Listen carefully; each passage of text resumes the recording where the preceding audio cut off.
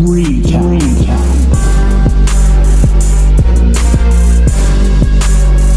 This is where the fun begins.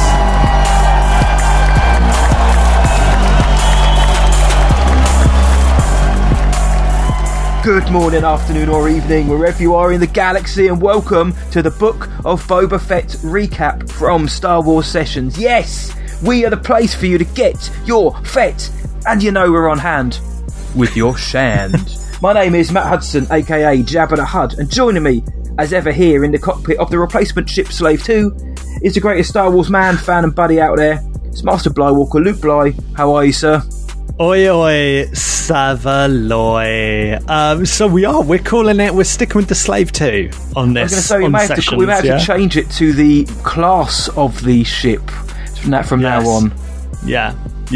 Okay, we'll do that then.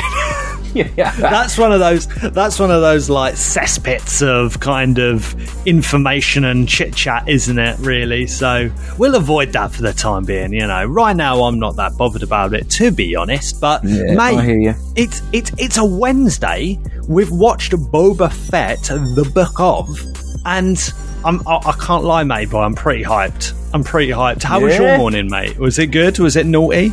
It was, mate. This is awful. I was so excited for the Book of Boba Fett last night. Went to bed. I was like dreaming of Fett and Shan. I was like, this is going to be great. And I woke up this morning and I was like, and my alarm went off. I was like, I'm sure there's something I need to do today. And I started looking at my phone, and then I was checking a couple of DMs, you know, the old personal ones. And and I was like, what? I'm sure I'm not meant to be on. So I jumped off. I didn't see anything. In fact, I jumped off social media. I was like, it's Boba Fett. It took me about 10 minutes to realise it was Boba Fett today, after champing at the bit yesterday. But as soon as I realised it, I got up. I wish I didn't have a shower beforehand, because I felt so filthy after watching this episode, mate. But no, good morning. Enjoyed watching the Book of Boba Fett, as I do every Wednesday, whether it's a good episode, a bad episode. It's all Star Wars. I had a good one, mate. What about yourself? Oh, mate, as per usual, it was a cheeky one. Getting up early, for me anyway, and watching it, you know, shoving it on the telly, cozying up. Oh, mate, there's nothing like it. Funnily enough, I did have a shower after Book of Boba Fett. Now we know why. I just got out of bed and literally went to my sofa and turned it on. I didn't even get up and go have a shower and nothing. Your wife's still there waiting for her breakfast and coffee now. Yeah, that's it.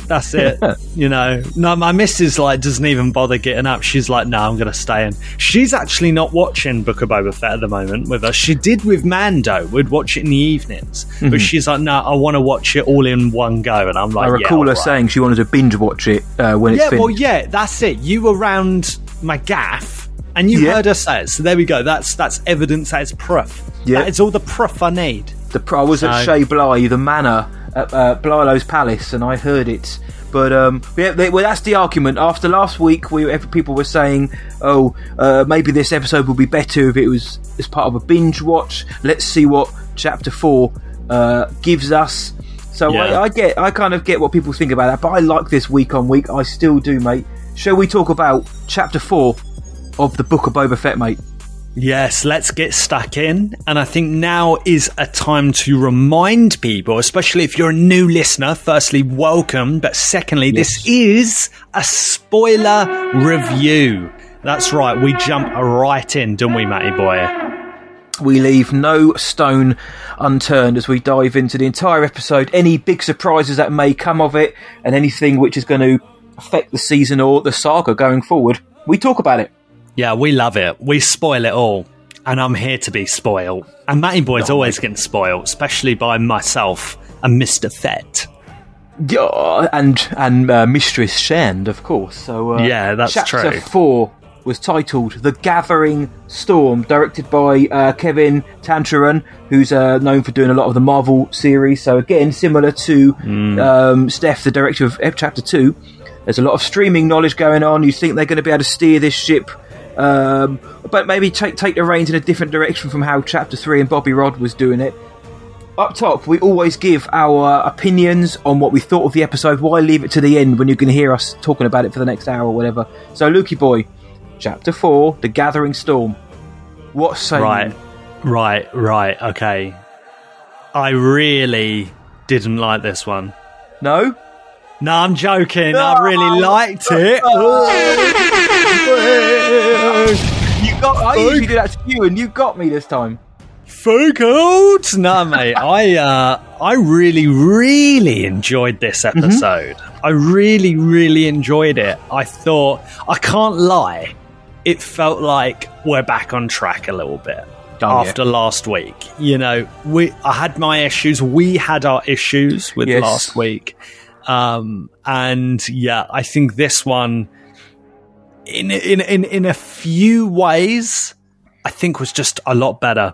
It felt like a lot better TV, and I suppose we're going to dive into that, mate. What about you? Up top, what are you thinking about Chapter 4? Well, I'm not going to pull the fast one because you've already done it, but what I will say is when this chapter finished, all I wanted was more! So I wanted more when I finished. I was like, and this episode was 48 minutes long, 42 after the credits, because I actually went back and did the maths. It's 42, pretty much spot on, 42 minutes. Nice. Oh, I thought this was wonderful. I did. I'm sorry. Serious? I'm sorry, Robert Rodriguez, but you can stick to being the showrunner because chapters 2 and 4 were banging. The first one was decent, to be fair. Actually, I really enjoyed that, but 2 and 4 have been great. I really, really, really like this episode. We're getting the best of both worlds now. I love the flashbacks.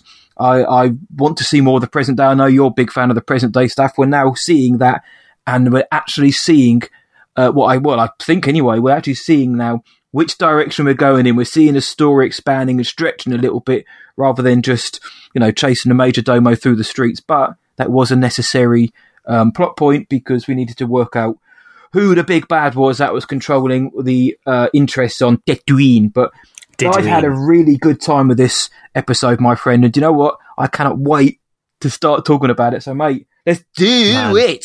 Do it. Woof. All right, mate. So, the Gamorreans were chunky again. Highlight. People are really annoyed at that because they're actual people with just painted green, because they're called dad bod Gamorreans, aren't they? Which, shout out to the dad bods. But the Jabba Gamorreans in this episode were like actually Jabba's Gamorreans, not like the beefcake, like big boys. Yeah, do you know what I mean? Like, yeah. And I was like, okay, so yeah, Jabba just like must feed them real good, he keeps them lean. Yeah, keeps them lean and mean and green, lean and mean. Yeah, there we go. So. Anyway, right, okay. The start of this episode. What is the title of it again, mate? The Gathering Storm, which does sound like a High Republic title, but it's The Gathering Storm. It does sound like a High Republic title. It does. Yeah, I love the introduction to this. Obviously, we see Big Boy Boba with his sniper scope checking out Big Boy Jabba's palace. And we're seeing all the guards, and immediately I actually thought immediately, I was like, I don't think Robert Rodriguez is directing this. Like from the get-go, just from like a few camera angles and whatnot, how things were done, I think a few minutes in, I was like, this is someone else, which is funny, isn't it? And I don't, I don't want to bring it into real world talk like so quickly, but that is honestly one of the first thoughts I had when we were watching this episode was, that the directing in this is already like I think a notch. Well, I won't say how much better, but it was better. I think he's off already. I remember. I think I said at the end of the last recap that Kevin was rumoured or speculated to be doing this chapter. I believe Bryce Dallas Howard is coming in for next week's.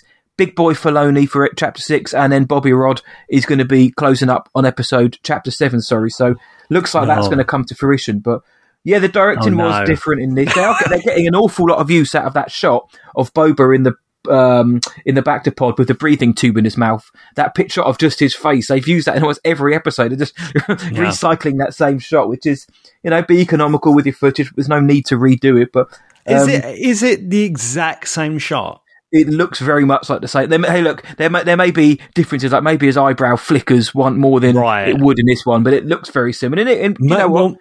You just use it. It's fine, but maybe it's like maybe they were like, Tem, just get in the back to pod for us, and he's like, yeah, sure, mate. How long do you want me to be in there? Oh, just 15 minutes, just like wobble around. He had a kip, and we're just gonna put a camera on your face, and that's it. We're gonna be using a lot of this footage. Yeah, it was genuinely wear these pants.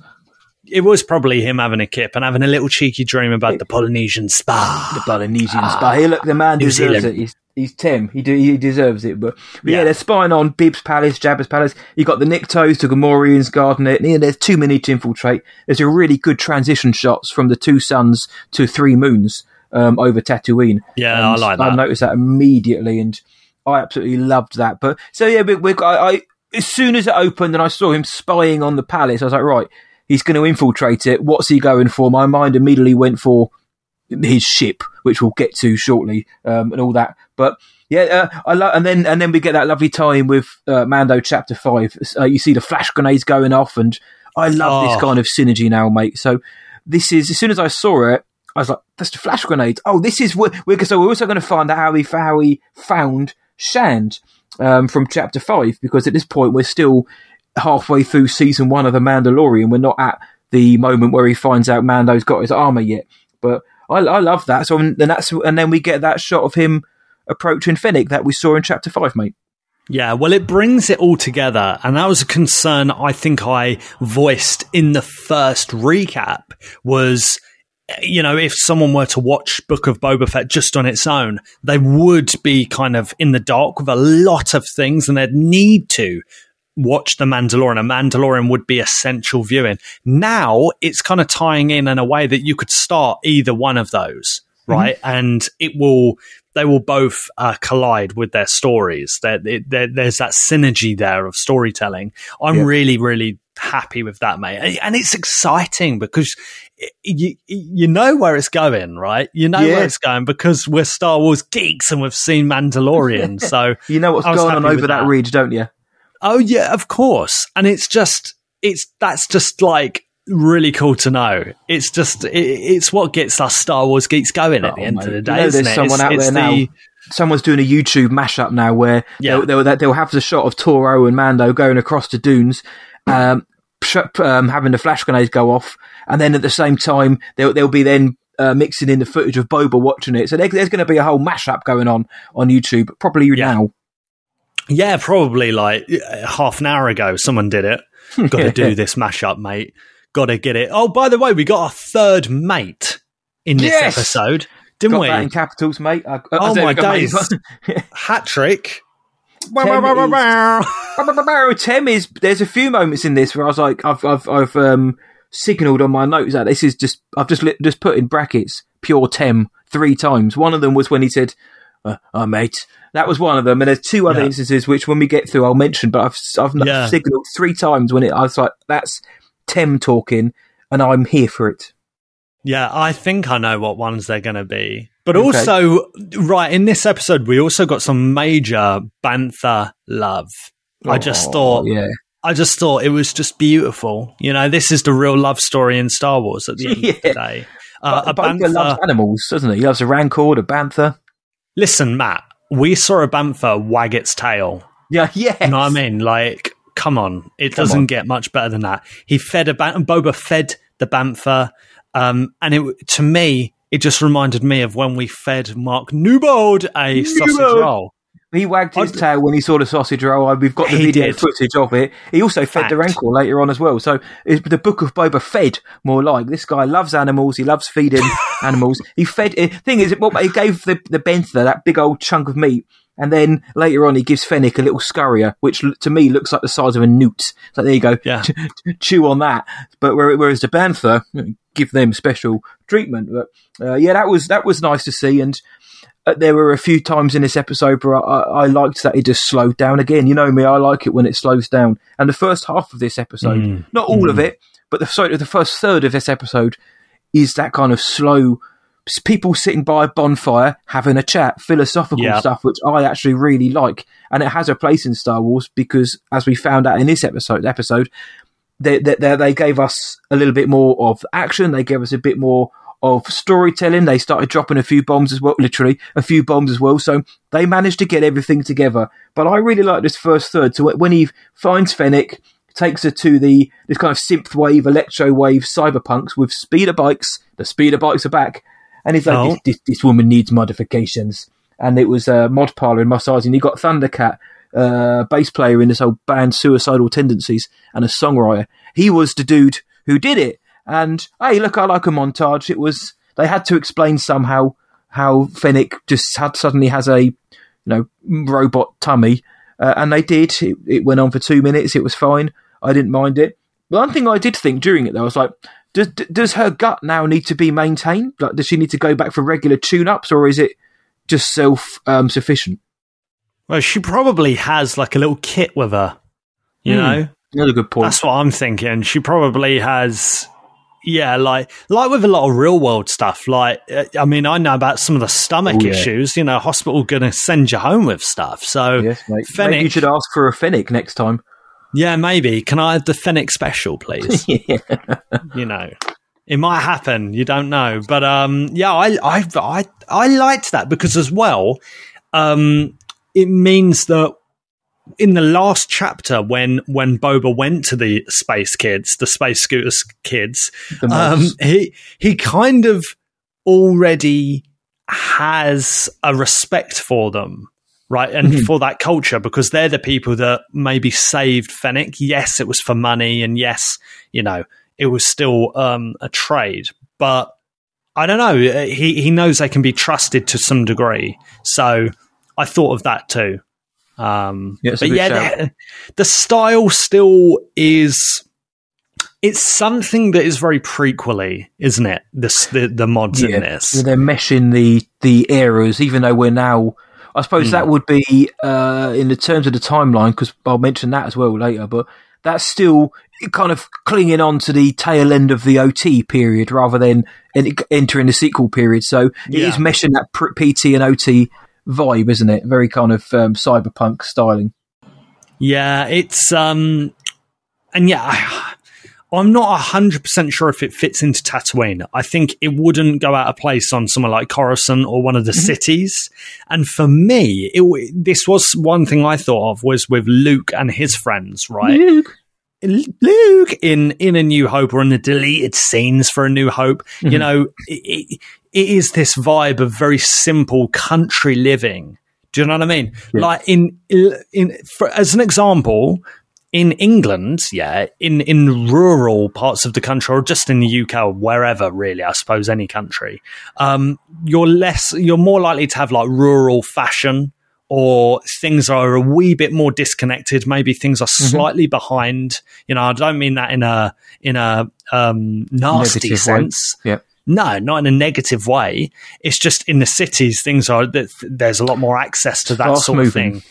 Yeah, and it's like, I don't know, it just feels slightly out of place. It's like if you were to see loads of punks and stuff, like if you're going down Camden Market or something like that, or wherever in London, you'd be like, oh yeah, okay, that makes a lot of sense. If I saw it in the middle of a village in Norfolk, I'd be like, wow, that's a bit random, isn't it? Bit odd. But I guess Mos Eisley, I know what you mean. I guess because Mos Eisley is one of the major settlements, I guess it makes sense that it makes sense that there would be gangs or tribes there or whatever. True. Because where Luke lives and the Lars homestead, that was.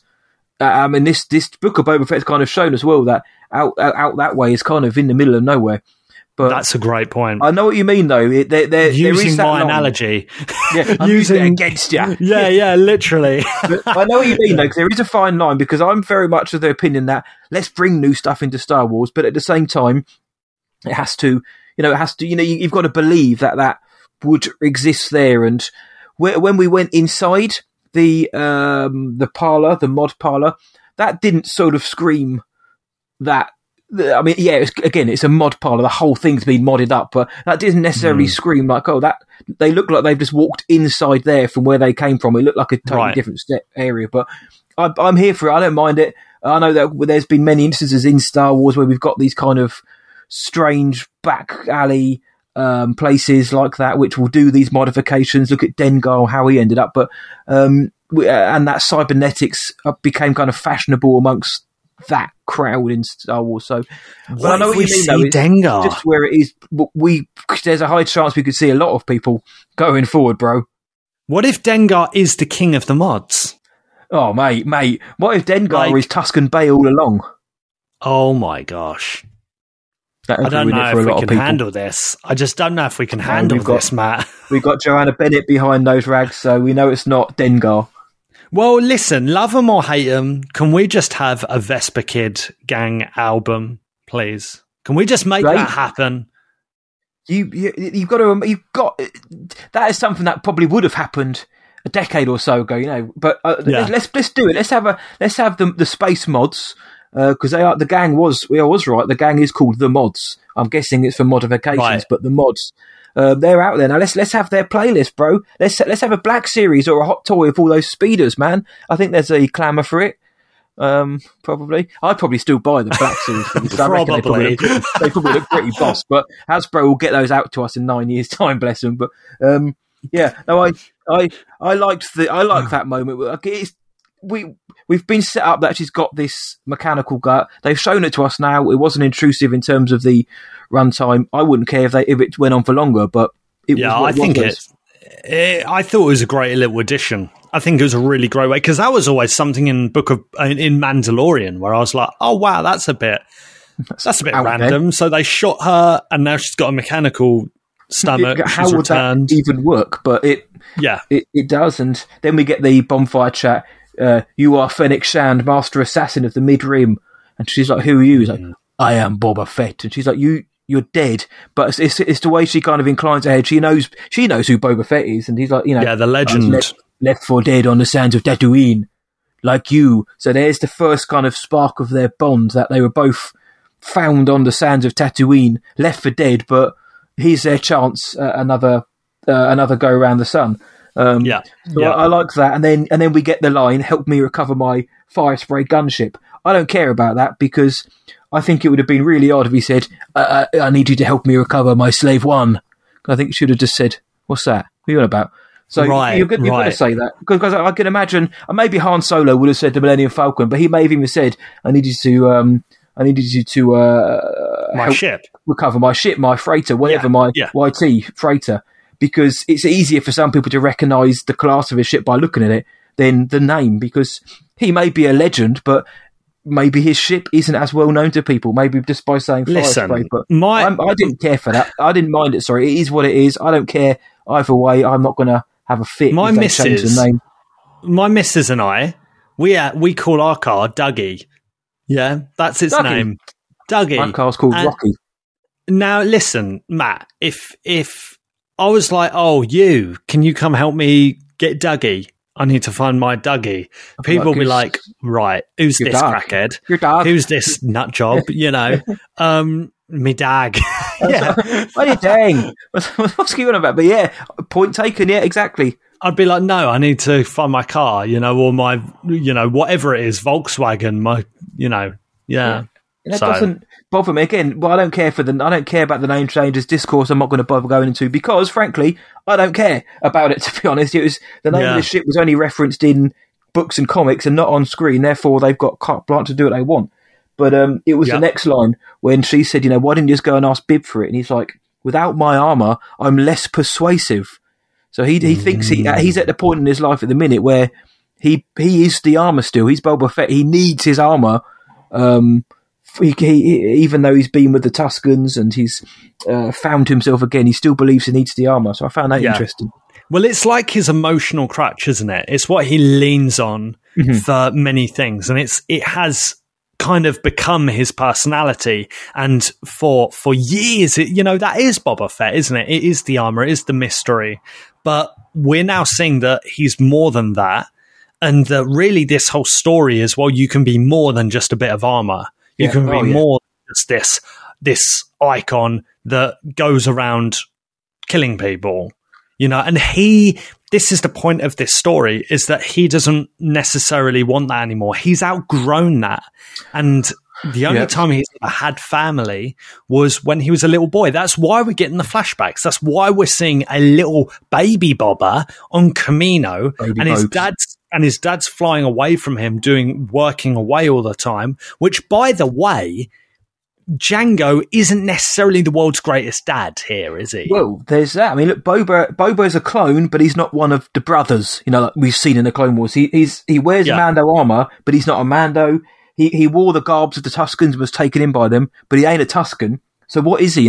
He doesn't know. Yeah. He hasn't had that sense of belonging. Is he a crime lord? Does he really want that, or is it just so he has that sense? We get more answers later on, but I find that so interesting about him because, he kind of took the bounty hunter job. That was another family for him, was bounty hunters. He's never quite belonged to a family or anything like that. And like you said, the show is building upon that now.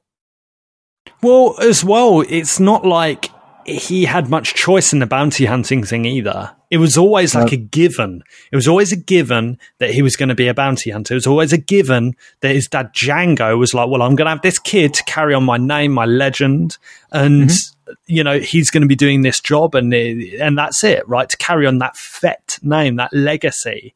And so this story is a lot more about his whole life expanding, his whole intellect being challenged, his whole life being challenged, everything being challenged, his physicality being challenged. And he's learning to kind of deal with that, I think. And Fennec is probably one of the first instances where he's with another human and he's going, listen, how do you feel about this, and this? Let's learn from the Tuskens and move forward, because we can carry on doing this bounty hunting thing, but that's not like life. You can have your quote unquote freedom and your money, but that doesn't necessarily equal happiness or loyalty, right? And that's kind of what Boba's getting at around the campfire. And you're right, that's why it's probably one of the most important scenes in this series so far, I think. And I'm here for all those kind of stories, and we get more of the bonfire discussions in this episode, which I especially really like. But so the whole point is they're going to go and get the fire spray gunship from the palace. Fennec sends in a drone, but then here's the pure Tem. Boba Fett tells the Bantha, Go find other Banthas. Go make baby Banthas. God, Tem, he's loving life, isn't he? He's having the time of his life. But she's like, Fennec, in the meantime, whilst the droid's doing its bizzo, the drone, she's like, you want to head of Gotra. Boba wants the throne because he's tired of working for idiots that's going to get him killed. But a Gotra, I found that interesting. Gotra's got a lot of links to Hinduism, so they're bringing that in as well. In terms of family and things like that. So, but the probe droids scan the area, so now they can plan what they're going to do. But Boba says that I can't remember what he calls Bib Fortuna now, Big Blob or something like that. But he said he double crossed him. And I'm trying to work out, when did Bib Fortuna double cross Boba? Because they were on the sail barge together, and it was Boba got knocked into the Sarlacc pit. So I'm not sure how Bib double crossed Boba. Maybe we'll find more of that out. Yeah, I was wondering that. I was wondering if maybe Bib was meant to go rescue him or something. Or maybe, good shout, Bib. Because that's another thing where I was like, okay. Like last week with the with Boba talking to Black Krrsantan. Yeah. And he's like, he's talking to him like they've never spoken before. Yeah. Kind of. But yeah, we chatted about that last week, didn't we? Where it was like, you could be interpreted either way, but I still think it feels like the writers weren't aware that these guys have done a job together before, but there we go. Bit odd.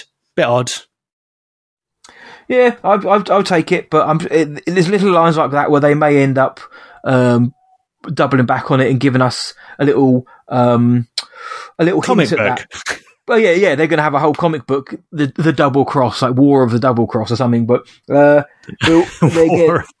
they may or may not. Again, the further we get in, we may answer our own question about that. But so they enter through a gate and they end up in this kitchen, don't they? So we get to see another room of Jabba's palace, and it's a kitchen, and you've got the sous chef, who I thought was the admin droid from Return of the Jedi.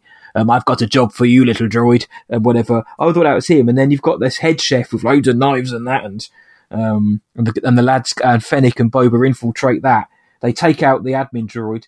But then the head chef, mate, He goes full Grievous, doesn't he, of those nights? Well, I was there we here for go. It's General Grievous's son, basically. General Grievous's son, you know, Yeah. I'm here for it. You know, General Grievous, obviously, at some point, you know, got Made with baby Grievous. C-3PO yeah. and made baby Grievous. I don't know. You know, it's one of those where you're like, well, you know, half droid, man's got a half Kalishi. yeah. Alexander the Great over here, you know, leaving his mark around the galaxy. What I'll say is if they turn around tomorrow and Lucasfilm was like, this head chef, the biological son of General Grievous, I think I'd just throw myself out the window. Like, what is that about? But it was a fun little callback, though, for what it was. Yeah, I enjoyed that. We joke about it now, but you watch. You wait for the novel tomorrow to drop. Yeah. Oh, Son dear. of Grievous. But that was fun. That was dear. fun, and Fennec gets the job done. And then there's a little lep droid, like a little bunny kind of droid, doesn't he? Enters, and he's got a little net. Like, that's like you're going to try and catch him in that net, and then you get Boba's trying to catch him, mate.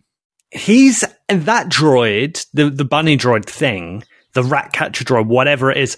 I've seen that for sure. That is in the prequels, right?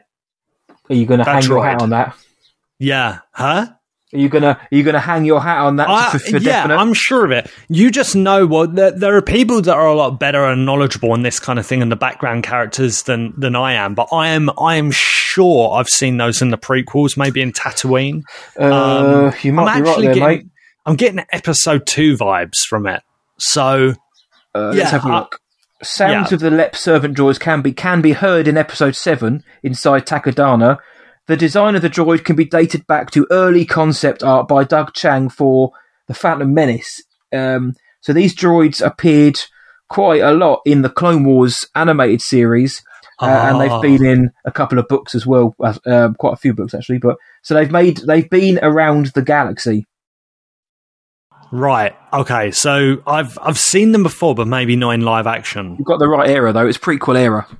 Right. Okay. Oh, that's cool. I really liked the kind of kitchen droid thing. It was when Boba is chasing the wee little rabbit droid thing. It is a little bit like cat and mouse, isn't it? Yeah, it's fun. It's daft, but it's fun. And the droid comes in with a net, it's a little rat catcher. And then Boba's got it by the neck. I was like, what are you going to do to this droid? Are you going to snap its neck? And then its ears go down and it starts sobbing. And I thought, oh god, I feel really bad for this droid. Please don't hurt the droid, please. Yeah. And it just shuts itself down. I was like, oh. Well, it was slapsticky, but also it's kind of that limit of, okay, that kind of, you can get away with that in Star Wars, I feel, anyway. It's a cutesy droid. We always have a cutesy something in Star Wars, so there'll be people who'll be very excited by the Lep droid, and they're going to like him. I thought it was fun, and then Tem drops another line, which is just pure Tem as well, but I like that scene. It's just fun. It just breaks up it adds a bit of levity, because otherwise the episode could be fairly humorless, which sometimes works, sometimes doesn't. In this instance, I think it does work, because then straight away we get the shot that a lot of fans have been wanting to see, and Boba's wanted to see. He gets to see his ship again, and you could see it in his eyes. He's almost crying looking at his ship. He's reunited with his ship. But they've got to get it out somehow, mate. They've got to get it out. Yeah, and it kind of reminded me of, is it in... What's that scene where they're like stuck? Well, I suppose it's like the Suez Canal, the Evergreen ship, just stuck, blocking the canal for weeks. And I was sitting there like, wait, so they just like parked this thing in there and just like left it, I suppose, yeah. And no one's like bothered to kind of take it out for a ride, but a ride. As old Boba would say. No, I loved this whole scene, because this is where we're starting to get a bit more action, because the guys are now starting to figure out that there's this imposter, and they're like, no, don't take the ship, I suppose. Or Boba's in there. Gamorreans come out, wouldn't they? One of them shouts, Slimo! Yeah, yes! Yeah, we've had a few Slimos, I think, this season. Yeah, they're dropping that Slimo, bro. Yeah, we love it. We love it. Yeah, the action in this was pretty sweet. It was pretty sweet, particularly from Our Lady, Fennec Shand. Yeah. I thought we saw, to be honest, I think some of the best action this season in this room, particularly when, well, there's two moments that stand out for me. The thick gonk droid just gets blown apart. Rest in peace, poor bloke. Again, same as the Knights of Ren. We barely knew you, mate, but you've made a big impression on us. Same as the Knights of Ren. Yeah, true. Funny, but true. Fennec, her takeout on the Slave One's ramp. That was ridiculous. And again, that was very well filmed, don't you think? Like, it was... different angle, worked well. Yeah. Well, it was kind of like bird's eye view, wasn't it? Because you saw the lead up normally, and then you got the bird's eye view of this kind of like flip. And it worked so well. I was sitting there like, yeah, mate, definitely. Again, I'm not out on this guy because he's a clever guy in his own right. He's done some amazing things. He's way more talented than, us. But, dude, like, at that point, I was like, look, this ain't Robert Rodriguez doing this. There is a difference. You can tell. You can tell, even with just like some of the transitional shots and stuff, just simple stuff. I was like, no, this is actually quite well done. Who did you say it was? It's Kevin Tancharoen. Right. Mate, this lad, man, I think he did a really good job. And this whole action sequence, I think, demonstrated that. What did you think? Did you like it? Same. I've been saying all along, like, in all seriousness, because I like the character, we've really needed to see more of Fennec Shand because she's just kind of been on the periphery somewhat. Yeah. Now, this episode, she came into her own, which I think probably will annoy people, but, more for them because her action was great. That takedown was boss. And when the ramp closed and you could just see her eyes looking through it as it closes. Oh, brilliant. Yeah. But brilliant. We need that. We need Boba has his moments to shine in this as well. He's going to get more down the line. We're going to see Boba go ham. But this is Fennec Shand is as much an equal to Boba in this series as it's not called the Book of Fennec Shand. It should be for me, but give her a chance to shine as well. We've seen the speeder bike gang have a go. We've seen the Tuscans have their moment. This is Fennec's time, and I think it was really well shot, and it showed that she is the master assassin because not only was she one shot in those falls, but yeah, that kind of over the top DDT suplex, whatever it was, that took out the guard. Was great, and I'm here for it, mate. And they open the door and they get the ship out. And Boba says there's an advantage to people thinking you're dead. I've got a few scores to settle. Where shall I drop you off? And she's like, no, I'm coming along for the ride, big boy. Well, just a cheeky thought on that, just before we move on, because there are some sick moments coming, and we're going to get there, guys. We're going to get there, but that kind of fight on the ramp again with the Gamorrean, it's very Terras Kasi, isn't it? I think we've mentioned that before. Yep. Now, who else do we know in the Star Wars universe that's really good at Terras Kasi? Well, somebody who I think may still pop up at some point during the show, our girl, Kira. Now, imagine a Kira versus Fennec. Oh, mate. Terras Kasi showdown. I like the idea. Great. I am in. Well, there is the rumor going that Fennec's going to be the one who turns, and she's the black cat all along who's going to be the baddie. But I'm not entirely sure I buy into that. But hey, no, I'd rather have a Fennec versus Kira Terras Kasi showdown. That would be, as long as someone else directs it. That would be great, other than Poppy Rod. Yeah, let's see, mate. Nothing against Rodriguez. I like pretty much all of his films.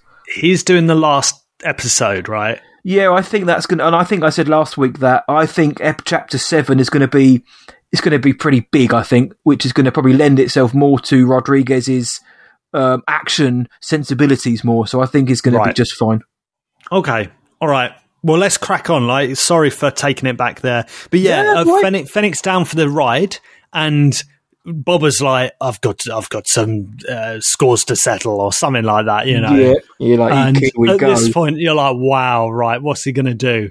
My man just wipes out a company of biker gang lads. Oh, the Niktos. That shot of Fire Spray Slave One, whatever, coming in from behind. That shot was fantastic as you just see him in the distance and coming. What a menacing, awesome shot. And he just obliterates them with lasers and missiles. And his face is just unflinching. And Fennec's sitting there. Nice shooting, Tex. Awesome shot. And look, we got to see Boba in his ship laying waste to some fools who done him wrong. That was the first part, which I thought was great. And as soon as I saw the ship appearing, I was like, "Oh, here we go! This is me it." Too. Just the way it looks, like so ominous in the back. Yeah. It's one ship you don't want coming in from behind like that. Is Slave One Fire Spray? Yeah. I don't know what to call it totally anymore. agree. What do we call it?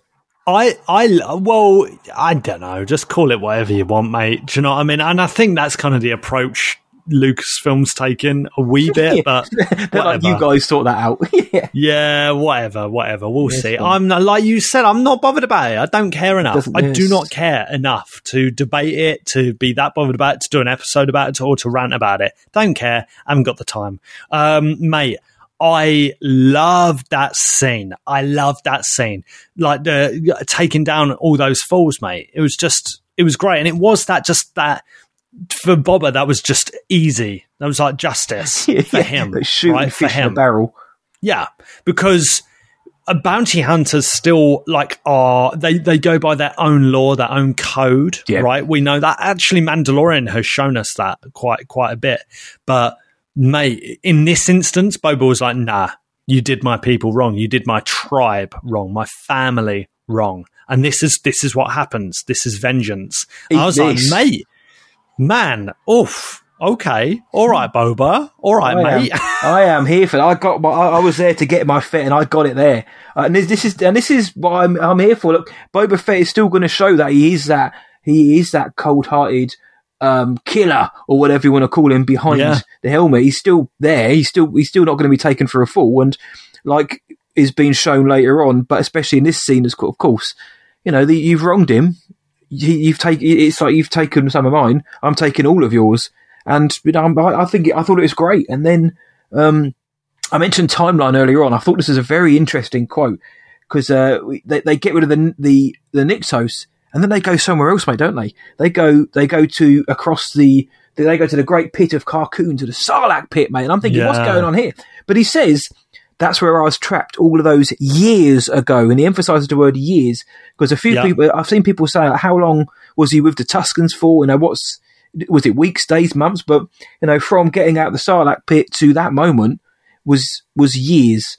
So I thought that was that's pretty cool. So we're still not at Mando territory yet. So he was probably with the Tuskens for 2, 3, maybe 4 years, all in. So but we get that. And speaking of great shots, mate, that shot of Slave One looking sort of like coming down and then angling itself down. It's almost like a face-off between Sarlacc and ship, and then we see it through the maw, through the mouth of the beast. Oh. I loved it. That was like a very sci-fi shot, wasn't it? And I liked that. I really, really liked that, and it was really well done.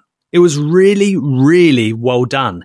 And there was suspense because I wasn't sure, and I think as the viewer, we weren't meant to be sure if the Sarlacc was dead or not, because I was thinking, look, right, did Boba, when he was like firing him down with his flamethrower, with his wrist flamethrower, did that do enough damage? Did that permanently damage the Sarlacc, and did it rip, right? Did it rest in peace? But no, mate. Nah. Sarlacc don't die that easy, So, right. Man, he went looking for his armor, and he obviously he wore it when he got out, and then took a beating from the Tuskens. So, was he suffering from some kind of not memory loss, but some kind of blackout? Idea. Because he had no idea. Because that's why they went there, because he wants to get his armor. So he's shining the full beams down the throat of the beast, and it looks very quiet. It looks very dead.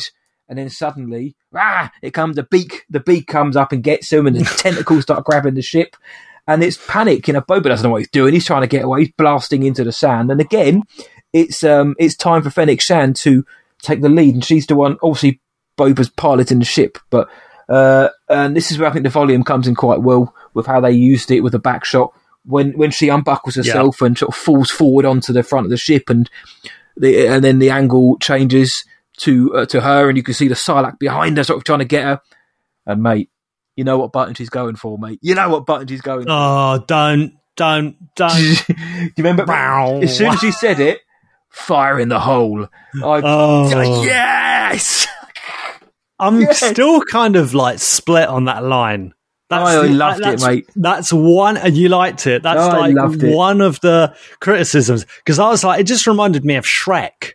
You know, when in Shrek 2, there's the little German piglets, and they're like, fire into hole. Damn it, now I'm going to think about that now. Yeah, I was like, boss line. I was like, you know what? We get one-liners in Star Wars, there's another one, but now you've gone and said that, the German pigs in Shrek, but I'm here for that noise. Like I said earlier, Star Wars can kind of get away with a lot of things like that. It's when it's too much that I don't like it, but in this case, I think it does get away with it. It's more of a problem for me, I think. I think if someone this isn't aimed at you because, well, you're clever, but if someone like, I don't know, Han Solo had said that, I think people would be going, yeah, how cool was that? So I think but a new character comes in and said, but I thought it was great, mate. I was like, yep, I'm here for that. I did laugh to myself. I thought, wouldn't it have been funny and tragic if the seismic charge was just stuck on the sand and just blew the ship up at the same time? I was like, oh, damn. Well, I can't lie, I did think that. I was like, well, that's a bit of a risky move, isn't it? Just kind of releasing this, like, bad boy and just hoping it kind of falls down the side into the right place and it gets swallowed. She knew what button it was. She was very adamant to push that button, so I'm guessing she's had experience in fire sprays because that's a very specific button to want to push. But bro, when it goes in, it's the same as when we rewatch Attack of the Clones, when we rewatch that scene in Mando, the tragedy. We're waiting for the noise, and then of course all the sound goes out. We're just waiting for the. And once again, great shot both times, of kind of the. Really good. Really enjoyed that. When it goes off originally, and you see it from a kind of like a land perspective, and then that beautiful overhead shot of the rippling sands is just boom, boom, boom, boom, boom. Excellent. That Sarlacc ain't getting out of that one. He's gone. He dead now. He's out of here. Yeah, he's out. He's done. No more Sarlacc. And also, I was thinking, oh no, Jabba's sail barge. It's kind of like, is that going to fall into the pit? Because that started to sink a wee bit, didn't it? Yeah, it's looking like I've seen better days. I mean, it has. It was an actual ship once, but yeah, man, that's going to go. I think that seismic charge is going to do a number. It's going to cause the sands to start sinking now. Oh man, I love that moment. And yeah, like you said, next time, don't touch my buttons. Her face is like, bro, I've just saved the day. I know. But it's Boba. That's still that side of Boba where he's like, I'm in charge. I've got that mentality now, which he later, they mentioned he's got soft. But, mate, wonderful kind of like 1, 2, 3 punch there with the action in the middle there with grabbing the ship back, taking out the Niktos, a Sarlacc sequence. Wonderful rope-a-dope sequence there. Sick. It was absolutely sick. And now, unless I'm mistaken, Boba's starting to wake up from his dream, right? I think. He comes out because he actually walks into the mouth of the Sarlacc to find his armor and gets covered in acid. That's right. Yeah, which would explain why he's so burnt and looks a little bit different. But and then they have another fireside chat about I want to run a family. How many times we've taken a job that is avoidable? People die. Our kind die because of the idiocy of others. And he's like, look, I can offer you loyalty. I'll give you some cash and I'll pledge my life to protect yours. And she says, living with those Tuscans has made you soft. And he's like, no, it made me strong. You can only get so far with the tribe, or you can get so far the tribe. Sorry. So yeah, no, it hasn't made him soft. It's now we've seen the switch now where, he's become strong because of his time with the Tuscans, mate. I really like that. Yeah, and then it cuts to really jarringly Bib Fortuna Boba as he wakes up. But we get that lovely fireside shot as they set up now the partnership. Yeah, and it's again, it's great to hear the music and to see that scene again from end of Mandalorian season 2. I did think it was a bit funny that it was there, and it's like, but he's not got his armor back yet, So is that the end of the dreams now, or is it? Whoa. I don't know. They say, Master Fett, you are completely healed. So does he need to go, unless he gets damaged again, does he need to go back into that pod? So is that the end of the flashbacks? Because we know how we got the armor back, obviously, because we've seen the Mando. But when they said, "Oh, you're completely healed," I was like, "Oh, cool." So now he's gonna be a beast. But then I also thought, is he not going to go back in the pod? Is that it for the flashbacks? We've seen his time with the Tuskens. We've seen him meet Fennec. We've seen him get the ship back. Do we need to go back in time anymore? I don't know. I've got a theory. I've got a crazy theory, guys. I think Boba is going to get hurt or injured in one of the coming episodes. Yep. I think he'll go back to the pod to recover from said injury, and I think we'll get a flashback, but I don't think it'll necessarily be Tatooine-centric. Oh, yes. I know where you're going, I think. I think we could see a baby Boba. Mm-hmm. Yeah, and I think we could see Jango Fett. Oh. A slightly, like, makeup, maybe slightly de-aged. I don't know how they'd do it, but Tem playing Jango and talking to a baby Boba. Oh, mate. Well, like, Daniel Logan's intimated that he's going to be in it as well. He said, we'll just watch this space when somebody asks him on Instagram. So the flashback, maybe we will get another one. Yeah. I'm thinking that. I honestly am thinking that. Baby Boba and Papa Jango. Yes. Oh, I'm here for that, mate. Okay, now, this is the problem. We speculate responsibly, but goddamn, do I want that to happen now? Right. And I think it would be great to flesh out the life of Boba, because at the minute, we've got that big bit in the middle, post-Clone Wars, pre-OT, where it was Daniel Logan era, where we don't know anything. He's obviously out doing jobs and that, but I think it would be fun just to sprinkle something in there as well. But we need him to go back into the Bacta pod for that. At the minute, the mods are out combing the mods are keeping the streets safe, which was fine. Where are the mods? Oh, they're out keeping the streets. And, Boba's suiting up. Power hates a vacuum. You're damn right it does. So, we're now setting up for the final 3 episodes, which we get to. But the next scene, my friend, this made me giggle. We went back to the sanctuary. We're spending a lot of time in the sanctuary with under the watchful eye of Garsa Fwip, and our boy Chrysanthemum is hanging in the club. And at first, I was like, "Look at that naughty boy just checking out the talent." And then I realised what he was actually checking out. Wookiees hate Trandoshans, and Trandoshans hunt Wookiees for their pelts. He's seen That's right. That's why he was angry. So at first I was like, he's just sitting there like a G, just having a couple of beers and seeing what's happening. I was like, oh, I see what's happening now. And our boy Chrysanthemum, he goes ham on the Trandoshans, which I know a lot of people will be happy about. And I was happy to see this absolute lion go bonkers as well. Yeah.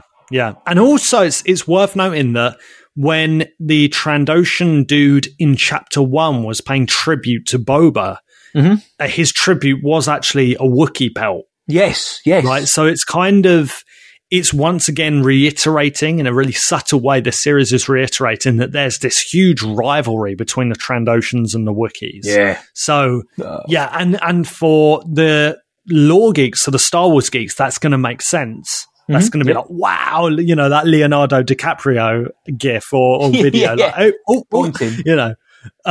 But also, even if you're not aware of that, Chrysanthemum's he's just a big dude and he's annoyed and he's looking for trouble. One thing I did notice is that have you noticed that they're calling him Chrysanthemum now? Yeah. They're not calling him Black Chrysanthemum. Yeah, I don't think that's for any reason other than the fact that it just sounds a bit daft. Just call him Chrysanthemum. Chewie's just called Chewie, Chewbacca. They don't prefix his name with anything, but and maybe Brown it works Chewbacca in the comics. I don't know, but it sounds stupid if they keep saying "Go and get Black Chrysanthemum" because they call him Santo in this as well. Call him Chrysanthemum. It's fine. Well, I much prefer Santo than what is the thing in Dr. Aphra? Santi. Yeah, Santi. Santo is a lot better. It's a lot better. I can roll with that. With that. Yeah, I like that. Garsa Fwip. Yeah. Anything Garsa Fwip says is fine.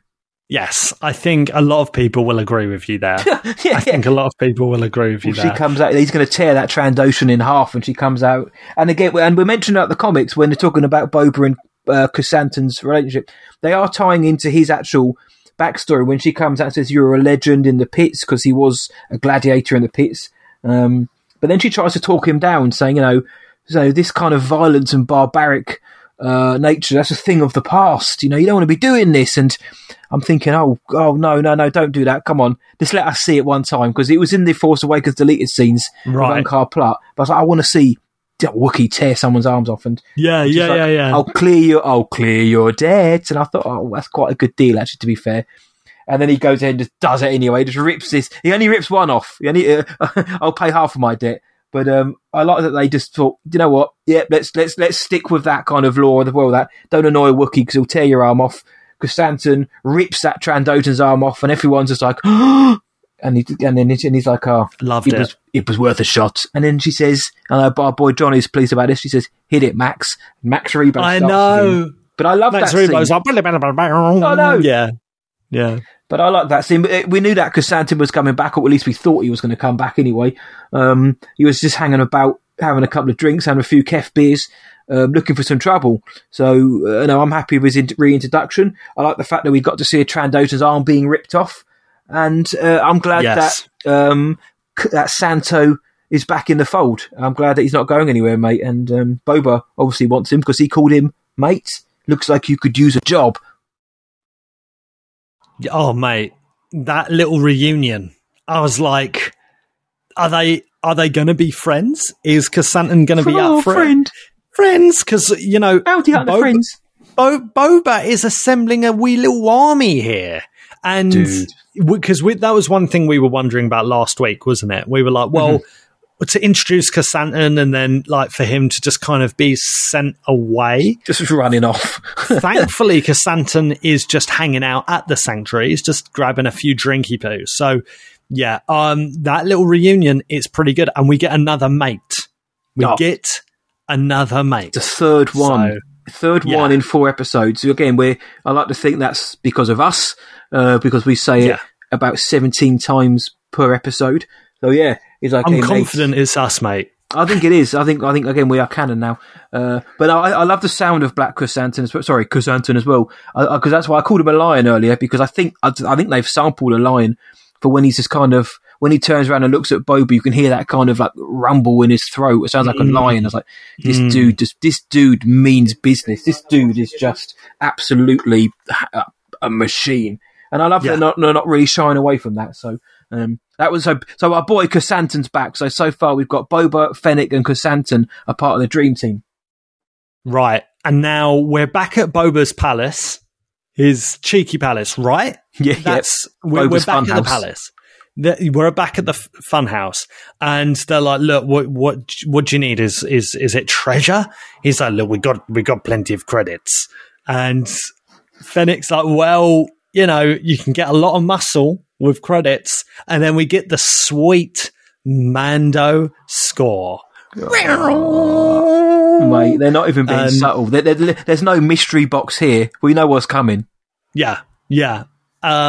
Mate, it is proper ensemble, get the gang back together, Mando style. Things come in. I mean, and remember at the end of the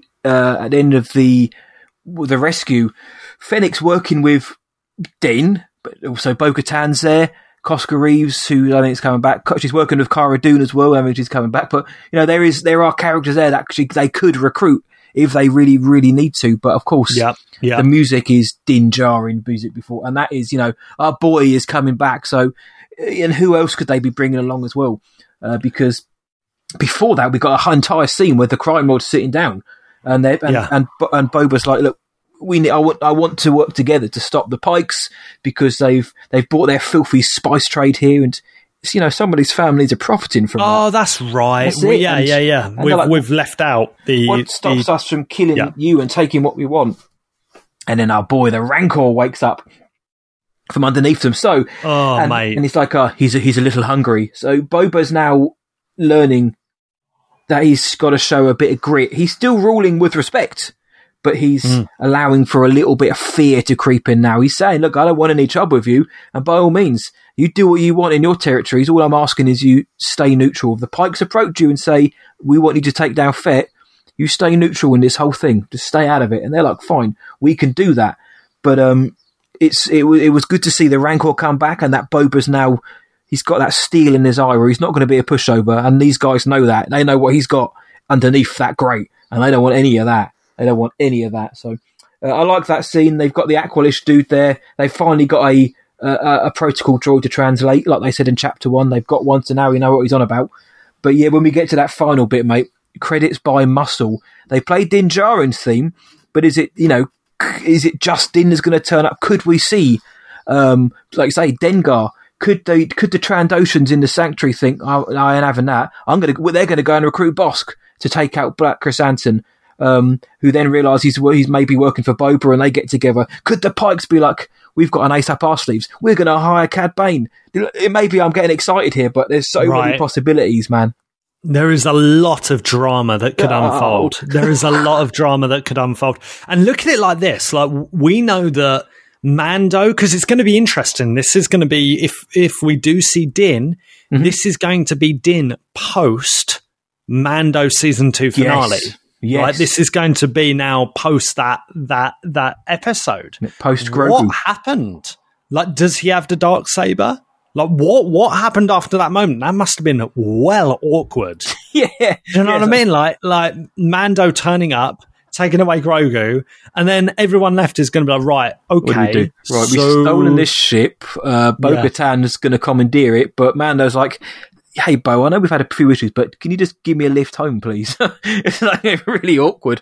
That's going to be exciting. Maybe, who knows? Maybe we'll find out, or maybe they'll just drop it in a line that we jumped in an escape pod, and not because they're in trouble, but we jumped in a pod when we got dropped off here. But obviously, Fennec's kept in contact with Mando along the way, and I'm sure Boba has as well. They're both men of the armor. But who else could be coming along? But just the fact that we're getting Din, mate, post Mando season 2, our first sign of him, even before we see him in season 3, and then we've got to think when season 3 starts, how is this particular storyline going to play into season 3? That's going to be exciting as well. That synergy. Yeah, I was going to say, I think it will play into season 3 significantly, because I think if Boba needs help from Mando comes and helps him. Well, when Mando needs help, he's going to call up Boba and Fennec. And maybe Chrysanthemum and like the whole Boba Mandem, the whole Boba gang. And they're going to then turn up in this Mandoverse, because that's what's happening, isn't it? It is this kind of shared narrative that's going into this one direction. Exactly. So... yeah, that's what I think, buddy. That's what I think. It's exciting. I think you're right, mate. And this episode did a great job of having this contained story, pushing the narrative, pushing our characters, developing them all, whilst also bringing in loads of other stuff organically. That's why I think this was one of my favourite episodes of this season. I know we've only had 4, but... So, without trying to go too far, ahead, I thoroughly enjoyed this, dude. Same here, thoroughly. Dude. It hadn't even been a mixed bag, because I was really up on episode 1, chapter 1, and I think everyone was like blown away by 2. 3 was a bit of a disappointment for many people, including us, and this was another episode that blew me away. So, if anything, this is shooting very well in terms of what I think about the series. I really enjoyed this one, and I'm looking forward to what's coming next. We think we know Bryce Dallas Howard is directing chapter 5. She cut her teeth in the galaxy in The Mandalorian. We heard Din Djarin's theme. Is she going to be directing Mando in the next episode? Chapter 6, we know Dave Filoni is on board. We're talking about getting some muscle in. Dave Filoni, where people think Cad Bane or anybody else, are we going to get someone else there leading to this big finale? I mean, I don't want to get too excited, even though I clearly am, but the possibilities for what we could see are very exciting. But for this episode, I really enjoyed it. I love the flashbacks. We get to see Boba and Fennec's introduction. We find out where Slave One was. Another issue sorted. He's got his ship. We get some bonfire chats about life, the future, and getting all philosophical. And like I said, Boba's showing some grit now with the other families. He will rule with respect, but there is now that element of fear. So it was a fantastic episode. I really, really liked how it settled the past, and it's furthering what's to come, especially with that reveal at the end. I don't know what's going to happen in the next episode. I don't even want to imagine, but you've got to imagine our boy Din's going to show up.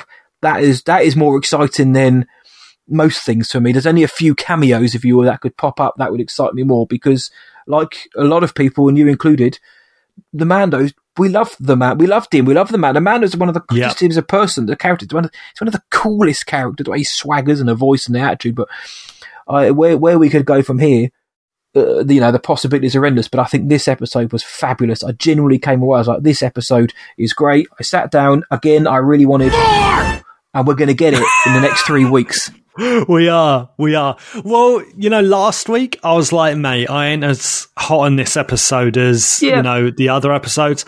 And it was one of those where I was like, wow, I really want next week to come round because I want the show to get back on track, and I'm using that as an expression. I don't mean that like harshly. I'm not sitting here like saying, oh yeah, chapter 3 of Book of Boba Fett ruined Star Wars, but also part of me was like, there was a wee bit of concern, to be honest. I was like, oh, I hope this isn't what it's just going to be like.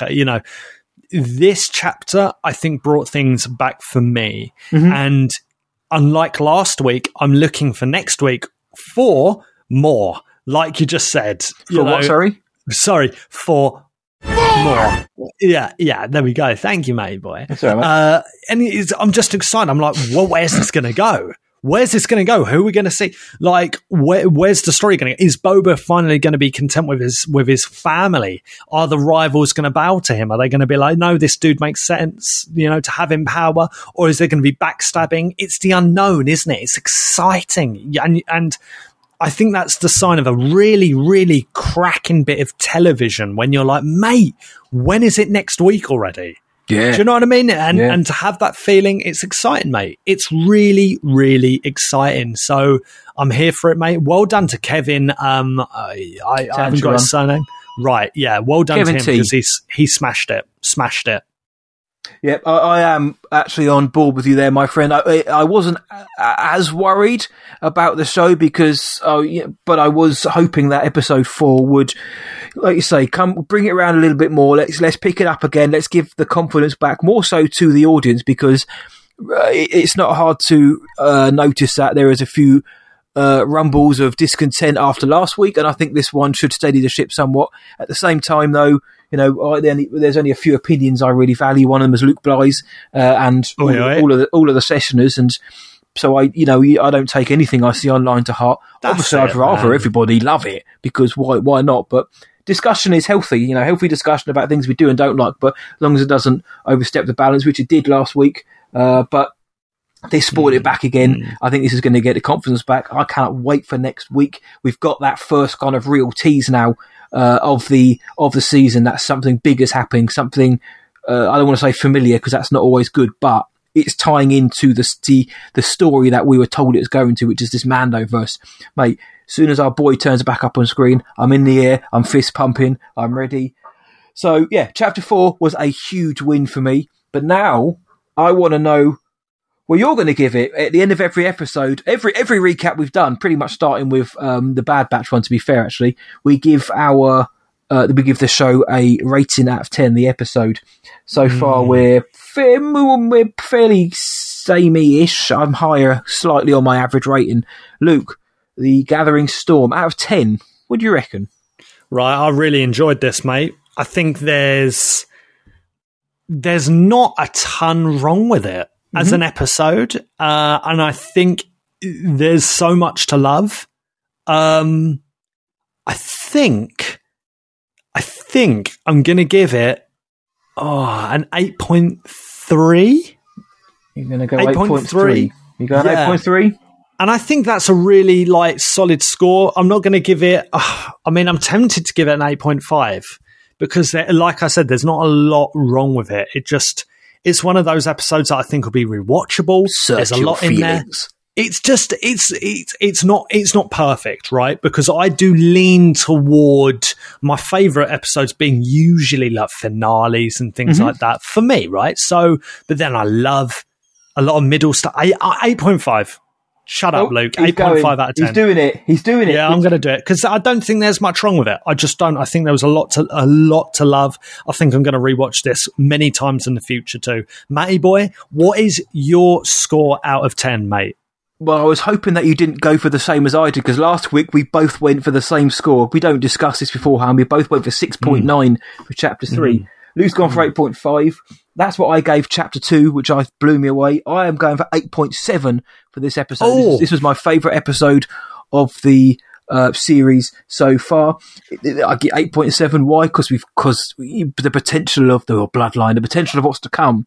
I'm thinking, I'm hoping that 5, 6, 7 could push that up into like let's get some 9 out of 10s. Hopefully we get a 10.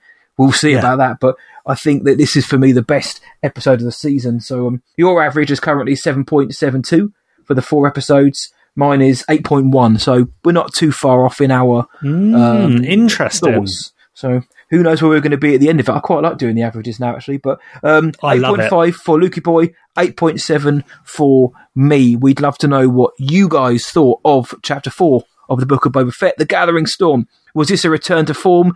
Is this the episode that's going to have you falling off the show completely? Was it fine? Was it a bit naff? What did you think? Did it really leave you wanting more?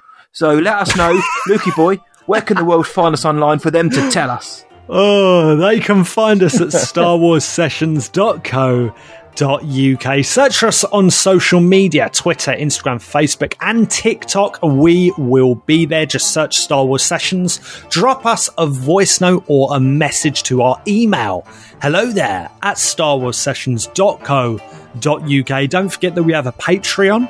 Patreon.com/Star Wars Sessions. On there, we've got loads of bonus content. And actually, this week, this Friday, the 21st, we are doing a live watch along on Zoom of Star Wars Episode 1, The Phantom Menace.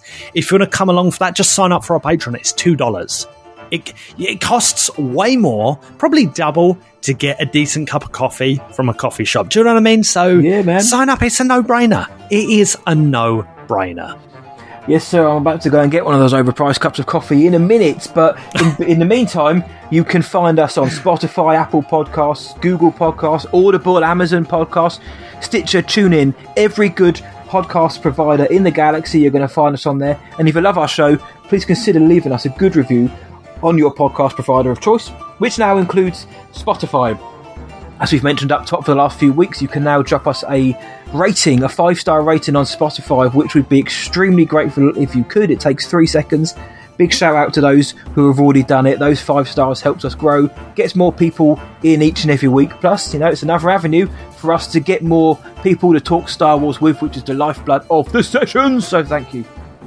Yes, absolutely. And please tell all your Star Wars friends about us. Tell your mum, tell your dad, tell your mates, tell your cat. Go. Tell your nearest mod, tell your Ewok, tell your cousin. The more the merrier, the castle spicier. Yes, tell angry Kylo Ren that this is the podcast you're looking for. So until next time, from me, see ya, and from Luke, may the Force be with you always. Luke. Yes, very good. Fennec Shan. Don't touch my buttons.